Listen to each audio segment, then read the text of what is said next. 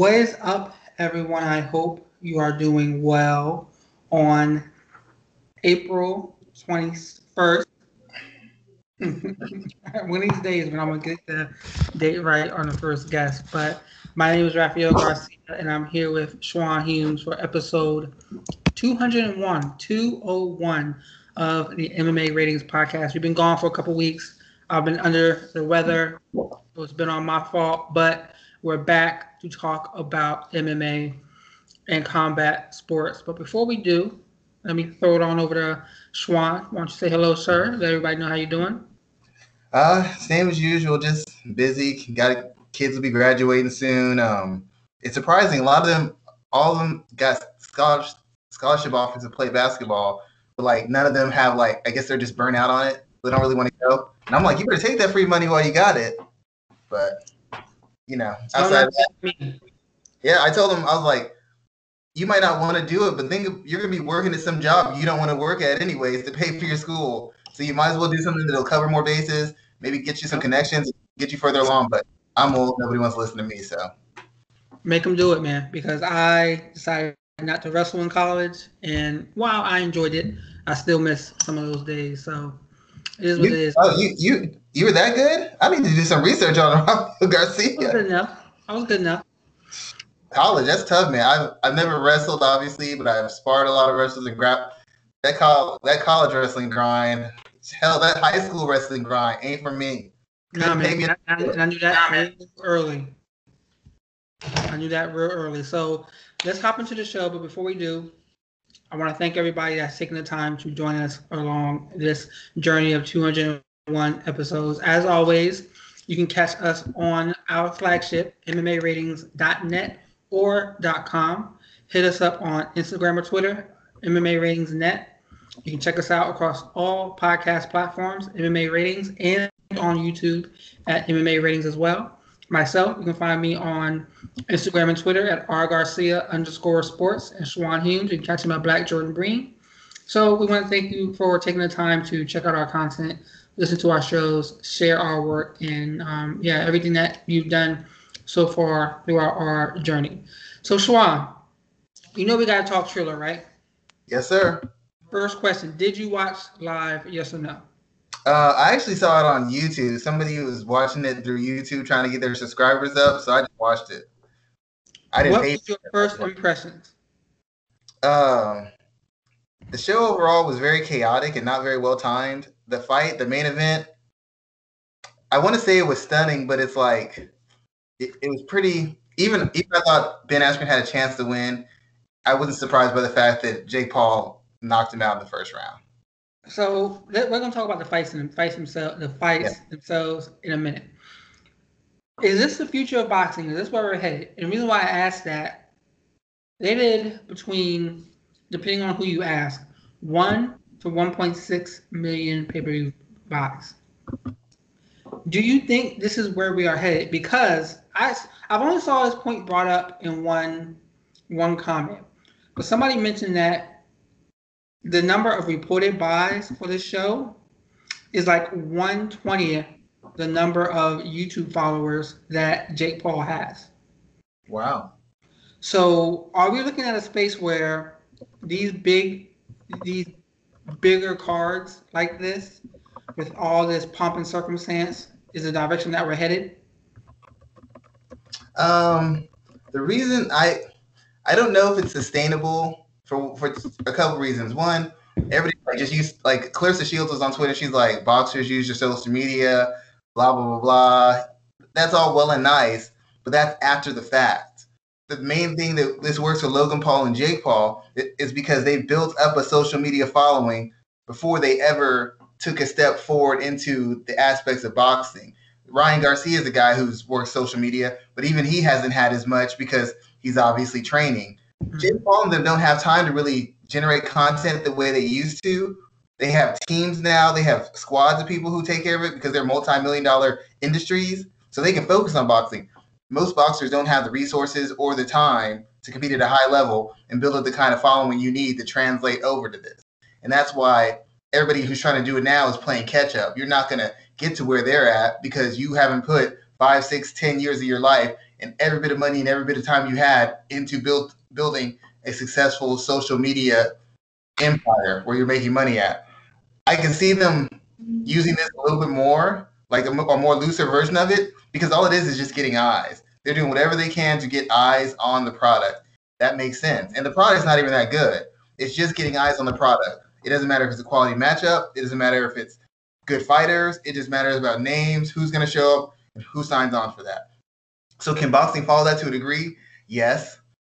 But to a certain degree, there's a lack of professionalism and there's a lack of order that just doesn't work when you're talking about a whole card full of high-level type boxing fights. Like, they would have to scale some of that back. Some of that just isn't working. But when you say scale it back, what do they scale back? Do they cut some of the performances? Do they cut some of the money that they're spending on somebody? Like Frank Mir got $300K for his fight. Do they look for lesser-known talents to fight? What do they cut back on? Well, I mean, there are sometimes like hour waits between fights.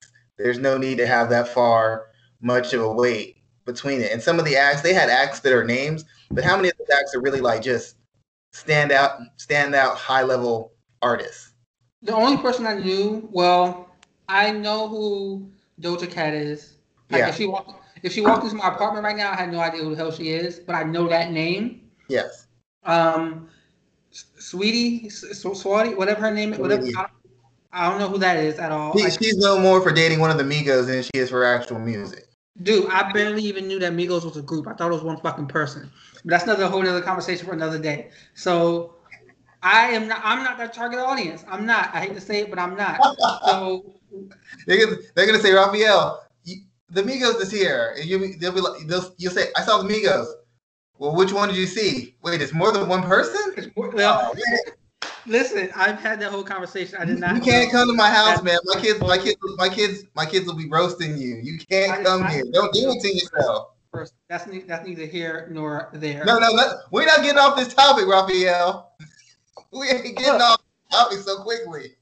Look, I am not the target audience for some of these acts that they had on Triller on Saturday. I will go ahead and say I can barely tell Logan and Jake Paul apart from each other, barely. And I mean, never in my life will I be able to tell those two guys apart. I don't even know which one's the older one, because which one's the older one? Logan, right? Yeah, Logan. He's the more reasonable. He's the one who actually seems like a reasonable, responsible, functional adult. Jake seems like an idiot. I mean, they both seem like idiots to me, but that's neither here nor there. At the end of the day, is there a good mix that they can have this kind of a music festival-ish type event with combat sports mixed in? You can do it, but you can't. The only reason this works is because Jake Paul is such a huge name, and Ben Askren, even though he's not a huge name as far as a superstar, he's a huge name in MMA. He's a real fighter. It brings attention. That's the only reason it works. Even with Nate Robinson wasn't a superstar, but people all over the world know who Nate Robinson is just for his basketball. So it's like, if you have enough interest, you have a big enough name, you can pull something like this off. But all the acts, all that other nonsense, that requires you to have a main event or a couple fights under the main event that are going to draw large amounts of attention. Mike Tyson versus Roy Jones, that'll draw tons of attention. Jake Paul versus Ben Askren, that would draw tons of attention. Jake Paul versus BJ Penn. Jake Paul versus any remotely known legitimate fighter is going to draw attention. It's all based off of who Jake Paul is. Most boxers don't have that kind of clout. They don't have that kind of name. So you could never pull this off with them because they don't have a big enough fan base. Teofimo Lopez couldn't do this on his own. Even he's fighting on Triller. He's an undercard fight under another circus or old guys fight. He's not even the lead person on the card because he would not sell. He's on there to legitimize it. We have a legitimate fighter on there, but he ain't bringing no pay-per-view sales. This actually benefits him more than it benefits Triller because the attention is coming in on the lesser-known fighters and the past their prime fighters. So for you to do this in an actual boxing contest or even a mixed martial arts context, you need a huge draw. You need a Ronda Rousey, Conor McGregor, Floyd Mayweather, Canelo Alvarez. That's the only way this works. And with all the money they spent, getting Snoop, getting all these actors and people to pay and work as analysts and shows, you better sell over 1 million buys. You can't have that. You can't spend that kind of money and go 300,000. You cannot. You have to go over 1 million just to even come close to making your money back. Man, John Lineker just knocked the guy stiff over in one. Oh, he can still punch. Yeah, he just slept somebody pretty badly too. Like rigor mortis slept him. But Jake Paul, back to him. Who should he fight next? Is there anybody that comes to mind? He's 3-0. He hasn't fought an actual boxer at this point in time. He hasn't fought an actual striker. Correct. Correct. He hasn't fought an actual striker. What do you do with him next? Who do you put him in there with? First of all, I have to make a statement. I thought Ben Askren had a chance to win just for the fact that when I've seen Jake Paul fight, he swings wide, swings big. He often ends up in clinches. Against Nate Robinson, he ended up in clinches. Against, I don't know, the other YouTube guy, he ended up in clinches. So, and I thought it was very possible he could end up in a clinch. Askren could just hang around for a couple of rounds, maybe get him later. But I also said if it comes out to an open space fight, Jake Paul's a great athlete. He's probably about 20 to 30 pounds heavier than Askren as far as being in shape and heavy. And that's a bigger issue. And then he's actually a better boxer. He's an idiot, but he's a very smart idiot because he's turned his side at his antics and his craziness into a way to set himself and his family up for success. But outside of that, he can box a little bit. He's not a world-class boxer. I know I probably spar better people than him. I just have. He's not great, but he's a good athlete. He's big, he's strong. He understands the fundamentals of boxing like anybody would. If you committed 100% of your time to boxing for 2 years, I'd be better, you'd be better. So it's impressive in the sense that he has no reason to do this outside of, making money, but he was already making money before. So I'm impressed by that. But if you spent 2 years in boxing, you would look good. You would look competent. If I spent 2 years boxing straight, right, I'd be competent too. So the thing is, do we put him in with somebody who can knock him out? And if we put him in with that kind of guy, what kind of payday would it have to be for him to risk a loss? And Tyron Woodley isn't going to be something like that. He would want a Daniel Cormier. BJ Penn would draw on a lot of people, even though Penn's way past his prime. I don't know that Dylan Dennis generates enough interest at this point. Mm-hmm. I'm not quite sure who you put him in with because right now he's the money guy, and they're not going to put him in with a dangerous guy unless there is a huge upside as far as the finances. Getting knocked out by Tyron Woodley isn't going to do much for his brand. Now, if he could get a Floyd Mayweather fight, or even like an Adrian Broner type fight, that would get paid. He loses those. Yeah, but he would get paid tremendously. That would be him stepping up to a guy who was at least world class at some point. Everybody will tune in to see that. All the people who are sick of his act will tune in because they know he's going to get whooped. So everybody's going to buy that pay-per-view because and the people who are his fans are going to say, well, he already beat a pro fighter. Adrian Broner hasn't looked as good as he used to. People said he shot. Maybe Jake Paul can get him out of there. That would generate interest. But the only way he's going to risk losing is against a guy who could generate enough money to make it worth his while to lose. And there's not enough of those guys out there. Otherwise, they wouldn't be chasing him. The guys he'd have to fight who would make it worth the risk are guys he'd have to chase. Maybe a Conor McGregor, maybe a Nate Diaz, maybe an Adrian Broner, someone of that nature. The guys who are chasing him, they're safe picks because he's most likely going to win and he's going to get paid doing it. So I don't know who he fights. He's got a lot of offers. He's got a lot of interest. But I think his team is going to move him carefully and only put him in against a guy who could beat him if that guy is going to make him a huge payday. Jorge Masvidal, he might take a fight like that. That would be a huge card. That would be huge. But they're friends, so I guess that'll never happen. How do we get him to Conor McGregor? I wouldn't mind GSP. Actually, that'd be pretty cool. How do we get him? How many more fights does he have to win to get to that? I don't know, man. I mean, he'd have to beat at least another younger active fighter for that to even show up on McGregor's field because it's a big risk. I think McGregor would beat him, but the guy's still going to come in 30 to 40 pounds heavier than him. The guy still can punch a little bit, so there's always that risk. It's not like in grappling where you can't just hold somebody. You have to have a certain skill level. Your athleticism will not outlast skill and technique and strategy over the length of time. In boxing, you get hit once and that's it. You have to be so good to avoid that. I don't know what it would take to get Conor McGregor in. I really have no idea. He already makes hundreds of millions every time he fights. He's got a bunch of money coming in from different projects. I don't know what it would take for him to have to step in with Jake Paul. Maybe if the fans just demanded it. Let's say he beats Dustin Poirier and the fans just demand that he fights this man. Maybe, but if that's the case, he can go fight Manny Pacquiao and make twice as much money. It'd be more risky, but he'd make twice as much. And if he loses, there's no shine off of him because he lost to one of the all-time great boxers and a guy who recently beat another top 3, top 5 boxer in Keith Thurman for a title and beat Adrian Broner. So he can make more money against Pacquiao and doesn't affect his career at all if he loses or he struggles. Jake Paul is a risk either way. I mean, it just is. Okay, so before we move on from that shit show last Saturday, what was your favorite moment of the night? I guess my favorite, it was the best moment and the worst. Oscar De La Hoya seemed like he was off his rocker.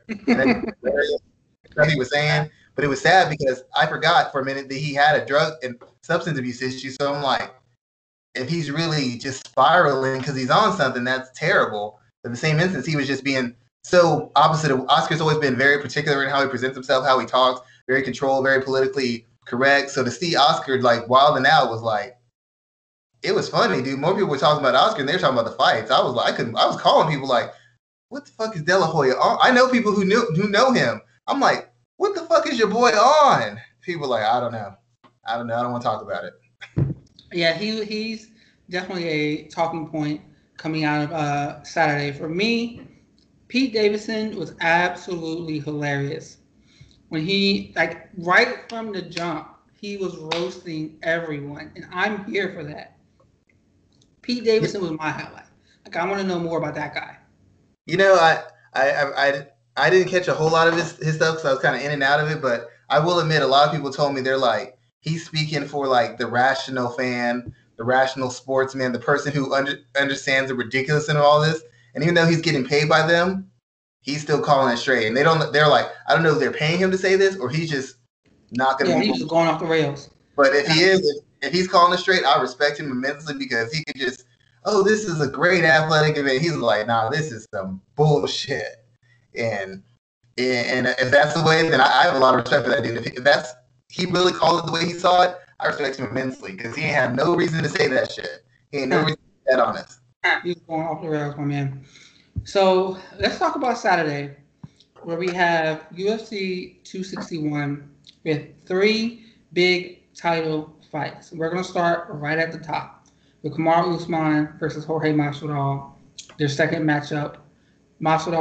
Usman won the first 50-45. Masvidal came in on 6 days' notice, so he came in with that built-in excuse, as Usman put it. Schwan, how do you see this fight going? In theory, it should go the way it went the first time, and that would be the safest bet. To be honest, Usman's safest bet to not get an extended changes on the feet, not make it a high-paced fight, just wrestle him, hold him up against the cage, grind him out, because for all intents and purposes, as good a counter wrestler and defensive wrestler as Masvidal can be at times, there should really be no way that he can consistently defend takedowns, work submissions from the bottom, or get back up against Usman over the period of 5 rounds. If we're talking about the best and safest route to victory, this is what Usman should do. My main reason I think the fight could go different is because one of Usman's biggest advantages is when guys haven't faced him before, they have no point of reference. Everybody talks about how strong he was as they get in, how his pace, his physicality, and there doesn't seem to be like a lot of guys who have the athleticism and the size and the strength to replicate what he brings to the cage. So a lot of guys get caught off guard. Jorge Masvidal's already faced that at basically maybe 50, 60% cardio, 60% preparation. I mean, not even 60% as far as strategy and game plan. So he's aware of that. Usman won't have that big shock advantage of, oh man, he's stronger than I thought. Oh, I can't move this guy the way I thought. Oh, I can't get out of spots. Jorge Masvidal's got a good read on all that. For Usman to do much better or replicate, his technique, his setups, his entries, and his ability to gain a whole position have got to get a lot better. Technically, he's gonna have to have taken a step forward to build on that performance because his athletic advantages are already familiar to Masvidal. I really see this fight going one of two ways. Masvidal either has him figured out and lands a big counter early and puts him away because it's not hard to get to Usman early. A lot of guys have. A lot of people get to Usman in spots. Dos Anjos did. Colby Covington did. Most recently, Gilbert Burns almost got him out of there. But the only problem with Jorge Masvidal is he's not really consistent in his offense in any fight you watch. Defensively, he's consistent. He defends takedowns very well. He defends on the ground, slips, slides, ties you up on the feet. He slips, shoulder rolls, parries, blocks, gets under shots, but you don't often see him return fire. Even when he's in shape, he does not consistently return fire. And if he's not consistently returning fire and consistently making Usman pay, I don't see any way that he can beat him. Because I know he can knock somebody out with any one shot, but Usman's shown a good chin. He's shown decent recovery. And if you're focusing purely on just rolling and slipping and turning, you're not getting any of that power shots off. Or when you do fire, it's very telegraphed and obvious. So I'd have to see Jorge do something I haven't seen a lot of it. That's to have him fight a hard 1 through 5 rounds. And generally, he doesn't fight a hard 3 rounds or 5 rounds. He picks his spots. It's just he's so good defensively and in countering positions and stopping takedowns that it seems like he's a lot busier than he is. But in actuality, he really only fights like a really hard round and a half. The rest of it is just being slick, controlling position in angles, and basically putting a threat out there so you won't up your work rate to get at him. He's not nearly as busy as you think he is. He just has big spots of offense, and I don't think that's enough to get by Usman. Have you seen anything different in Usman's game since that first fight against Masvidal that you think he'll bring to the table? No, I mean, anything he's shown would just make the fight more difficult. If he wants to get into a stand-up exchange with Masvidal, that's not going to be easy. Masvidal's a slicker fighter. Usman has shown growth, but the fact of the matter is, early on, he's easy to hit. He's fairly robotic in what he's doing. It's very clear on what he's trying to do and the spots he's trying to get to. And defensively, as far as landing slick counters, he's not very slick at all. He'll counter you, but he's there for the shot. If you're a smart enough striker, you'll hit him with a shot. He'll just take it and come back.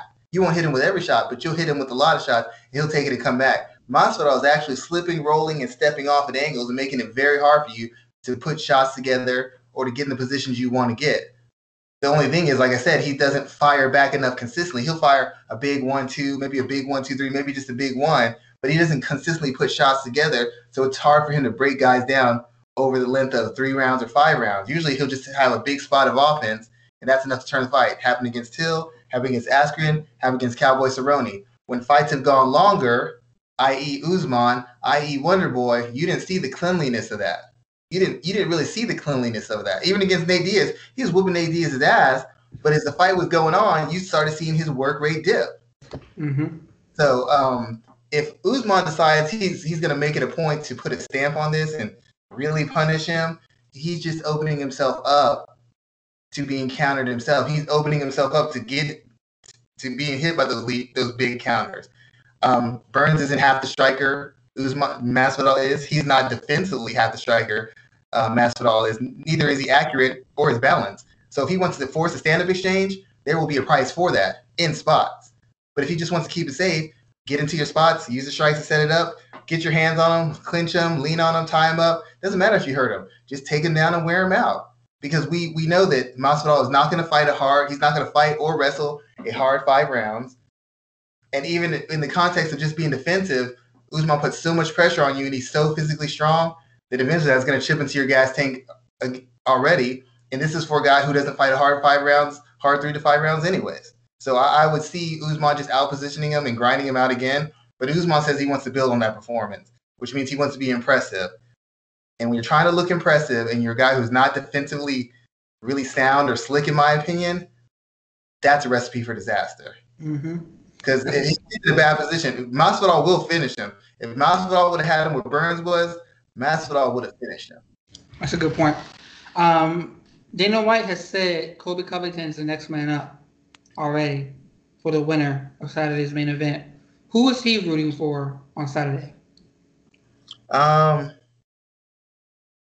feel like Colby Covington thinks he's the money guy, so he doesn't need Masvidal. So he doesn't need a name. He feels like he draws enough attention on his own, so he doesn't need a name. I would think he'd want Usman because Usman's been a definitive, dominant champion. For some reason, Colby and Masvidal have never seemed to really want to fight each other. They talked about it a lot. I'll break your jaw. He's a fake and he's a phony. But both guys have been inactive. They could have fought each other before they fought Usman. At this point, it'd be a fight that would have to happen, but neither one seems particularly enamored with fighting one another. I understand, because Colby Covington is high volume, high pace, high physicality. Masvidal's a guy who fights in spots. And Colby Covington, once again, by being so high volume and high pace, he sets himself up for big counters and big punishment. So fighting a guy like Masvidal, he knows he's going to get lit up because Masvidal might only throw 3 or 4 when you're throwing that 15, but those 3 or 4 are going to land clean as fuck. So I see why both guys have issues with the matchup, but I don't think he has a preference, to be honest. If he has a preference, I'll say Marty. I'll say Usman. I'm calling him Marty from Nebraska, like Ben Askren. I'll say Usman because Usman's got a win over him, and a win over Usman kind of projects him, makes up for the loss, and makes him not a bigger star, but it makes him more legitimized to guys who are still questioning him and saying he's more of an actor than an actual fighter. To beat the most dominant welterweight champion we've had in a few years. Woodley defended the title, but he never looked impressive. Usman has looked increasingly more impressive against a variety of skill sets and strategies. Good point. The UFC will want Masvidal Covington, but Covington, I don't think he really cares. I actually have a question for you though. You grapple a lot, you wrestle a lot. I don't know personally. I know just sparring with people, there's been a certain toll on my body, and I've never been regular enough for it to really feel that. But you wrestle competitively, you grapple competitively. At what point, because they've said Usman can't really run, he has pain when he walks on certain surfaces. At what point does that grind you put your body through for the first 15, 20 years start impacting you in a sport like this where everything can turn in a blink of an eye? That's a great question. I feel like it varies per person. Like I'm 37 and I don't have as much pain as some people do. I have some, but not as much. But looking at somebody in Usman's position who has much more miles on his body than me, it may already be there at that point. So it's a by person basis. But I'm sure he has some daily aches and pains that he struggles with. I just keep wondering because he's 34, but I got to figure he's got to be like an old 34. And a lot of his success is that physicality, that strength, that durability. And when you've had so much to put your body under so much duress, that could go overnight. I mean, was that thing with Burns? Was that something that was just a flash thing? Or if he gets hit again, is he going to get dropped again? I mean, hell, we just talked about Ben Askren. He's not even 40, and he had a hip replaced. Yeah, there you go. That says a lot. Like, that is like when you're in your 60s type of surgery. He's not even 40. Let me see how old Ben Askren is. I think he's 30. Is he 34 or 37? Somewhere in between there. He's not old at all. Look, I don't even think he's 40 years old yet. I don't think so either. It can't be older than 37. Ben Askren is 36. Dude, I'm older than him. And he's had a hip replaced. Yeah, that's what I'm saying. Like Usman said, he can't really run anymore. There's certain things he can't do anymore. And I'm like, a lot of your style, obviously he's getting better with the skill set. His striking is a little bit cleaner, more accurate, more efficient. His wrestling melds with the striking a little bit better, so it doesn't expose him defensively. But at some point, if he loses half a step or a quarter of a step athletically, or in regards to his durability, he's not the kind of fighter that can manage that. Not in the moment, over a period of time. Yes, in the moment, I don't know what happens to a guy like that. And it's been something people have talked about since he's gotten to the UFC. I heard about his physical issues like 3 years ago. They can't have gotten better. It's just you're managing them at this point. You're not getting physically better. You're most likely slowing the decline or just plateauing. At what point does that become a investment? The returns aren't enough to balance out the investment you're putting in. Yeah, I'm agreeing with that. Let's talk about this co-main event. We have Weili Zhang defending against Rose Namajunas. And Rose better to be dead than Red Namajunas? So we're going to talk about that in a second because that has to be talked about. She was a fan favorite until that. I think this is a very interesting fight for a lot of different reasons. And while a lot of people are rallying behind Zhang, and I understand why, I think she has a tough test in Rose, who is much longer and knows how to use that length very well. Schwan, how do you see this fight going down? I never thought about this, so I just thought about this recently. Rose Namajunas is like a higher level Uriah Hall. Like they have the same issue. Physically, they have size, length, agility, fluidity, explosiveness, power. They can actually physically take a fair amount of abuse. But sometimes in the toughest fights, mentally, something happens and they're not able to execute the way they want to execute. And that's really been the crux of every one of Rose Namajunas' wins or losses. I compare it to kind of like a Mikey Garcia. He's a boxer. Everybody keeps talking about Mikey's such a great technician. His skills are so sharp. His footwork, his placement, his positioning, his defense. It is very good. But a lot of it is very good because his power allows him to dictate the amount of exchanges, the tone of exchanges, the intensity of exchanges, and the volume of exchanges, all because he hits so hard. When his power is not enough to scare somebody off, you start seeing cracks in his defense. You start seeing cracks in his offense. You start seeing cracks in his counter. You start seeing some holes mentally that you don't normally see because his power sets the table for everything else he does. Rose Namajunas is probably pound for pound no worse than second, probably second, number two, maybe number three on the list of pound for pound women power-wise. She's a dynamic, explosive, punishing fighter, and most people who make it through rounds with her is because their level of engagement begins to decline as they realize what she's hitting them with. And plus, she's such a grappler. When she drops somebody, she'll just finish them instead of just pounding them out. So the question becomes: is Rose's power enough to slow Wiley down, or outright knock her out? If it is, then she's gonna win the fight. Because if you're hesitant and coming after Rose, her length, her footwork, her timing, her placement is just gonna break you down over the duration of the fight. It's either gonna stop you or she's gonna build up a huge lead and you won't be able to make it up. But if you can't do that, then Wiley's her physicality and her pace and the volume she throws at is going to break Rose down. It's the same thing that happened to Rose against Karolina Kowalkiewicz. It's the same thing that happened against Jessica Andrade in the first fight. It's the same thing that happened against Carla Esparza. Same thing that happened against Tecia Torres in her first fight. Same thing that almost happened against Jessica Andrade in the second fight. When it gets to extended exchanges and she has to catch as good as she gives, it seems like mentally she's downshifts and physically she starts getting a little gun shy and being unwilling to bite down and pay the price necessary to get the work done. Wiley doesn't have that problem. Wiley's been willing to bite down, up her volume, up her physicality, and up her pace every single round and every single fight. The question I have for her is she hasn't faced a power puncher yet. She beat up Tecia Torres and Joanna. Joanna's not a power. Nobody she's fought is a power puncher. Nobody who fought. Huh? Nobody who has fought. Wiley. Andrade's a power puncher. I mean, she got Andrade out there before she could land a shot. So, I mean, we don't know what her chin is really like. We haven't seen it tested. There's no way she gets Rose Namajunas out of here without catching hell for at least a round and a half. That ain't happening. So, it basically comes down, can Rose hurt her badly enough to force her back, or can she put her out? If she can, fight's hers. If she cannot, if it goes in this late second round, and this girl is still putting pressure and she's attacking multiple levels. She's building momentum. She's upping her pace and her volume. Then based historically, Rose is going to crumble. Rose is going to crumble.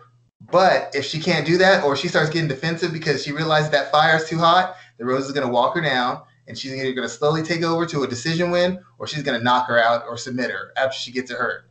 It's really the only two ways they can go to it. I can talk about Rose's ability at range, her length, her kicking technique, her boxing technique, how it's better than Wiley's. But then I'd also have to talk about how Wiley gets better round after round after she finds her groove and starts ramping up her momentum. She gets sharper as her volume and her pace goes up. She's not very sharp just to get off. A lot of her early problems is she leans on her durability and her aggression to get her through the first couple rounds against mostly everybody. But ultimately, it's going to come down to those one or two things. Will Rose be able to extend those exchanges and punish her enough to take over the fight? Or if she can't, Wiley should, in fact, run her over. because Rose has never really won ever extended exchanges. And she's never initiated the exchanges. She's used to going pop, pop, pop, and you step off. And then she steps in because you're coming at her. She doesn't initiate exchanges. If she did, she would be Carolina Kovacevic, but she doesn't initiate them because she doesn't want to get in them, in my estimation. So that's really what the fight's going to go. The power, 25 minutes, pace, and physicality. Or do we get a stoppage of some sort? I really think there's going to be a stoppage. I think there's going to be a stoppage either way. I don't know who's going to get stopped. I don't see this fight going 5 rounds because Wiley's going to continue to put pressure. If Rose is outboxing her and her power is an issue, the only way Wiley's going to be able to turn the fight is if she's willing to bite down and walk through fire and go take nuclear warheads to get her shots in. She's going to have to. And if the fight isn't going the way Rose wants it, then what's going to happen is Wiley's pace and her physicality is going to start wearing on Rose, and Rose is going to have to either capitulate or she's going to have to expose herself in extended ranges. Rose does not want ugly fights. Rose does not enjoy ugly fights. Her whole skill set and her approach is built to control the pace and the place of the fight. If a fight gets out of hand, historically speaking, she has not won any of those fights. When she's had to take as good as she gets, what fight of those has she won? Name me one. She's lost every single one of them when it's come down to that. So if it comes down to that, I don't know how she makes it out 5 rounds. She never had to fight a hard 3 or a hard 5 without being in control because her power, her length, and her technique allow her to take leads, sit on them, and build on them. When she has been able to sit on a lead and build on it, she has not won a fight. She didn't do it against Carolina. She didn't do it against Andrade. She didn't do it against Tecia Torres in the first fight. She didn't do it against Carla Esparza. She has never done that. And I have no reason to believe she can. She did it kind of sort of against Jessica Andrade, but Jessica was fighting a more restrained fight, trying not to get knocked out because she got knocked out in her previous fight. I don't know that Wiley is willing to do that. Wiley hasn't been knocked out. I don't think she fears being knocked out. And I think if she's behind, she's going to ramp up the pace and be like, well, let's just see what it's about. Okay. So you mentioned Andrade. She's getting another title shot on Saturday. Is this her third? Yeah, third overall. 2 at strawweight, and this will be her first at flyweight. There we go. And she is fighting against Valentina Shevchenko. So we talked about Andrade having power, but Valentina has power and acute technique, like precision-based technique. A lot of people are looking at Shevchenko to pick Andrade apart. I kind of feel like that's the same hypothesis I have coming into this fight. But Shawan, how do you see it going down? Well, I have 2 concerns. First, on Shevchenko, I'm supposed to have an article coming out on MMA ratings that'll build on this more. But my issue with Shevchenko is this, and shout out to Heavy Hands Podcast, Evil Greg Jackson, Phil McKenzie, King Typo, Connor Rebush. They've had this discussion, and I've had it before, but they've had it on their show and talked about it extensively. Valentina is a technician. She's a world-class striker. She's a world-class athlete in mixed martial arts overall.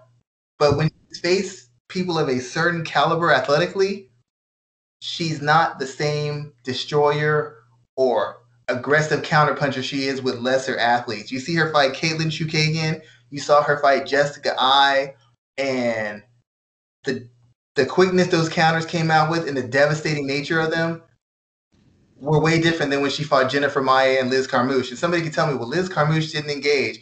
Well, that's true, but we've seen Valentina actively and aggressively counter anything from people she doesn't view as a threat. Liz Carmouche may not be a striking threat, but Liz Carmouche is still one of the better athletes, one of the more physically stronger fighters in women's mixed martial arts. She doesn't want to get into grappling exchanges with her extensive ones. She doesn't want to get in extensive clinches and back and forth where they're pushing and pulling. Against Jennifer Maia, those counters, even I know she came off an injury, but she didn't look the same kind of fighter. She didn't let her hands go quite as frequently. She wasn't opening up, like when she took Cachoeira down, bam, bam, elbow, punch, knee. When she took Maia down, she's fighting for control. She wants to make sure she has a clear set control position before she opens up because she realizes there's a threat. She's very careful in her exchanges. When she fought Amanda Nunes in the second fight, you had Amanda Nunes on the ropes in the first fight. The second fight, her volume was down, the power she put on her shots were down. She was just trying to tightrope act because she knew there was a price to pay with Nunes. Same way she knew in the first fight when Nunes almost finished her and Nunes gassed herself. She understands when there's a real threat in front of her. And when there's a real threat in front of her, she doesn't fight the same because she understands it's not just her capable of knocking somebody out, throwing somebody down, or imposing her will. This person can do it back to her. And that person can make her work harder than she wants to work, and that person can actually physically harm her. And that's her whole approach to fighting. The only issue with this on Jessica Andrade's aspect is, one, Jessica Andrade is holding his volume, which means she's going to be there for counters all night long. Rose Namajunas landed on her. Angela, everybody who's thrown a punch in Jessica Andrade has landed a punch in Jessica Andrade. Her defense is that bad because she's so determined to get her shots off. Secondly, she's at strawweight. She still can manhandle girls at this weight, but she doesn't ragdoll them like she used to. There were a couple moments in that Chookagian fight where Chookagian held her own a little bit when they tied up. When Chookagian hit her, she didn't just walk through the shots like she did at a weight class down. So you can get her attention a little bit more. And her physical strength isn't as overwhelming a factor. So now you sit there and it's more of a level playing field. But even in a level playing field, Valentina Shevchenko doesn't like a level playing field. When she's facing a threat, she fights differently. She's got the better striking. I guess overall she's probably the better athlete. I don't know that she's a better grappler. And I don't know that she's physically stronger than her because I saw what Jennifer Meyer did to her, and that was very concerning. On paper, basically, Andrade should just walk in, throwing haymakers, trying to get takedowns, and Valentina should clean her clock and knock her out inside of half a round. I actually think it's going to be a lot more difficult because Andrade has developed as a fighter. She's still awful, but at least she has an identity of a fighter. She knows to attack the legs, attack the body, attack the head. She attacks on multiple levels. She stays in front of you. She's constantly getting her hands on you, trying to lean on you and pull on you and take some of the spring out of the shots. She fights in a technically sloppy way, but a very intelligent way based off her physical tools and the physical limitations she has as far as her height. So I personally think it's going to be a fairly exciting fight. It's another fight I don't see going 5 rounds. Jessica Andrade is kind of a feast and famine person. If she's winning the fight, I don't know that she hits it hard enough to get Shevchenko out of there. But I know that when you throw that kind of volume and that kind of pressure, at some point you're going to run into something. And if she runs into something against Shevchenko, I don't think she makes it the full 5. I mean, Rose Namajunas almost had her out there. And I think Shevchenko is fully capable of doing that. But the fact is she's going to be a little gun shy early. And I think that's going to give Andrade a chance to build momentum and get some rounds underneath her belt. Just the matter is, can she maintain that momentum, or does Shevchenko ramp it up in a spot or two and essentially turn the fight and win it on a dime? Who do you see winning this fight and how? Man, I really don't know. Stylistically, I have to say it's Valentina Shevchenko because she's a counterpuncher. She came from bantamweight too, and she's much more successful at bantamweight than Andrade is. She's got the length, she's got the mobility, she's fairly balanced. But I just get this feeling like I don't see a lot of depth. I see a lot of depth from Shevchenko, but she basically fights the same fight against everybody. She really does. It really never changes. It's not based on the opponent. It's not based on what they show. It's kind of, she just generally does the same thing against everybody. How aggressive she is with it all depends on the physical threat you pose to her. When you don't pose a physical threat to her, she's a killer. When you do pose a physical threat to her, she's a little bit more careful. She picks her spots. She's very careful not to overextend.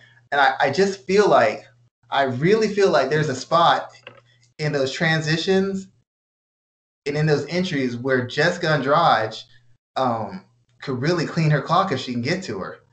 I'm just going to say Andrade wins this. It's most likely she doesn't because she comes in so wide open. But I really feel there's some spots that if Jessica Andrade gets her into, she will either submit her, if not just stoppage by strikes. Now, mind you, I'm aware of their histories. I'm aware of their skill sets. I'm aware on paper this fight is should be a clear win for Shevchenko. But as good as I thought she is, I've never bought into her the way that other people have. Half the reason Amanda Nunes struggled with her is because Nunes' gas tank still sucks.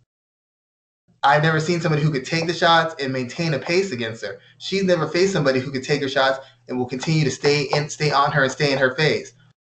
I believe Andrade has the durability and the mindset to just keep going. If she can get any foot in the ground and build any momentum whatsoever, I believe she will continue to build on it. and it's going to be Valentina's job to stop it and turn the nature of the fight.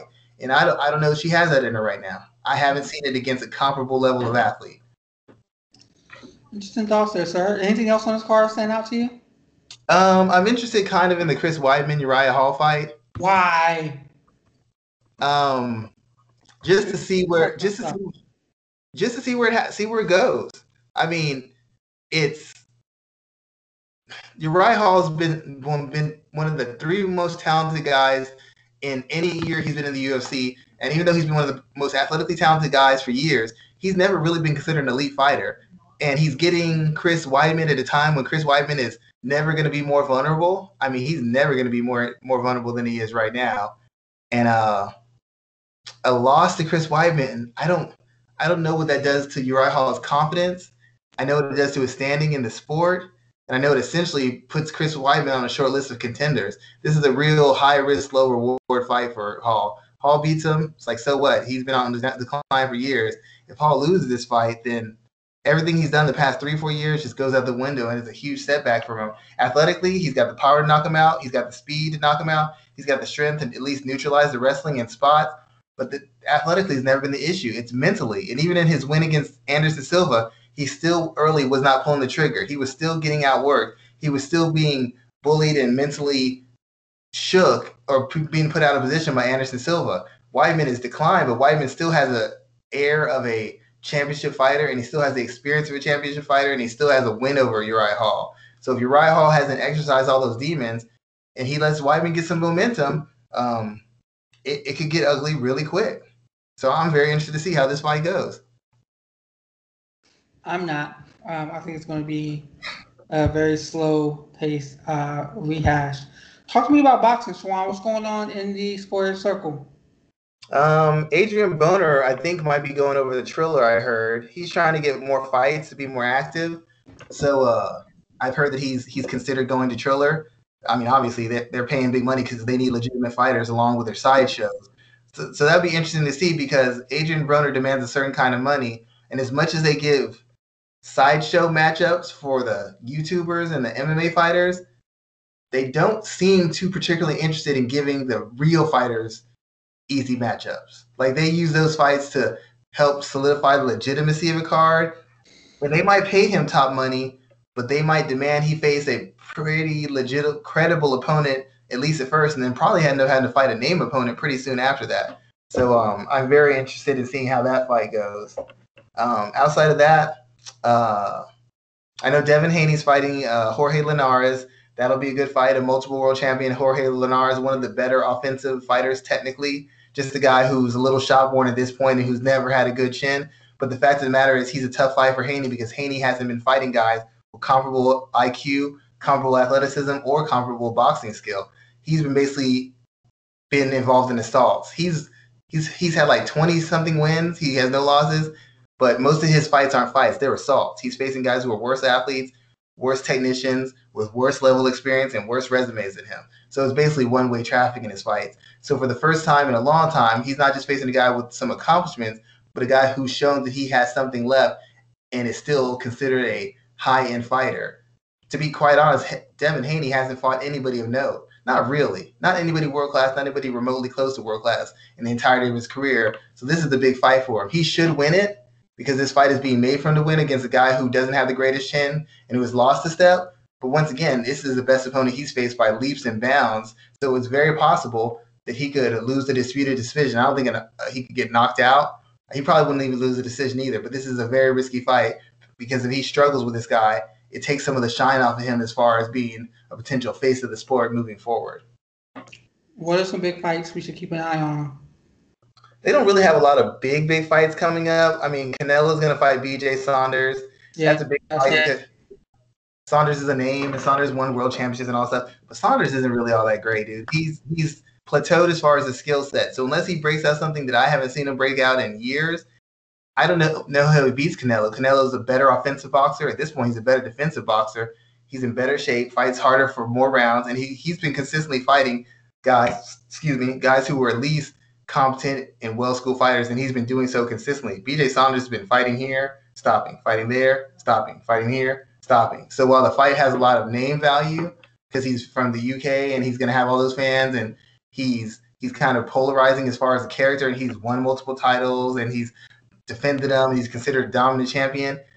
On paper, it does not look very appealing. So, and the only way it becomes appealing is if he does the opposite of what he's known for, which is actually being slick and avoiding exchanges and kind of pot-shotting guys. The only way it becomes exciting is he decides he's going to bite down and be an aggressive boxer puncher. And I don't think he's going to do that I don't think he can win that way. And I don't think he's going to risk getting stopped by fighting in the way that is going to make it more exciting for the fans. He takes that fight. If he does that fight that way, it's very exciting. It's not a winning fight for him. And I don't think he's willing to take those kind of risks. Okay. And why don't you let everybody know what you're working on, too? I did an article for, I've done a bunch of articles actually recently. Just released the Painkiller article breaking down a character from Black Lightning. I did another fight article for Black Lightning for the character Thunder. I also, in advance, wrote an article for MMA ratings, breaking down a scene from Stargirl, Wildcat versus the Tigress. And I actually did an actual MMA article, which I don't know if it'll make it or not. They got a lot of stuff going on over MMA ratings, but it's going to be a different look at Valentina Shevchenko, where I kind of explore the fact that people consider her this vicious puncher, vicious killer, vicious technician. But when she faces people who are a threat, you don't see nearly as much of that technique. You don't see nearly as much of that viciousness. You don't see nearly as much of that dominance as when she's facing lesser threats. And just posing the question that since Jessica Andrade is posing a threat and actually has the physicality and athleticism to match her in certain spots, maybe we don't see the same Valentina Shevchenko. In fact, maybe we see a more vulnerable Valentina Shevchenko. Good stuff, sir. I am getting back into the flow of things. We got some stuff coming up under my sleeve, but yeah, we're going to go ahead and close out this show. I want to thank everybody for checking us out on episode 201 of the MMA Ratings Podcast. Schwan, thank you as always, and you can catch us back here next week for another edition of the show. Thank you, everyone, and have a great night. Good night, everybody.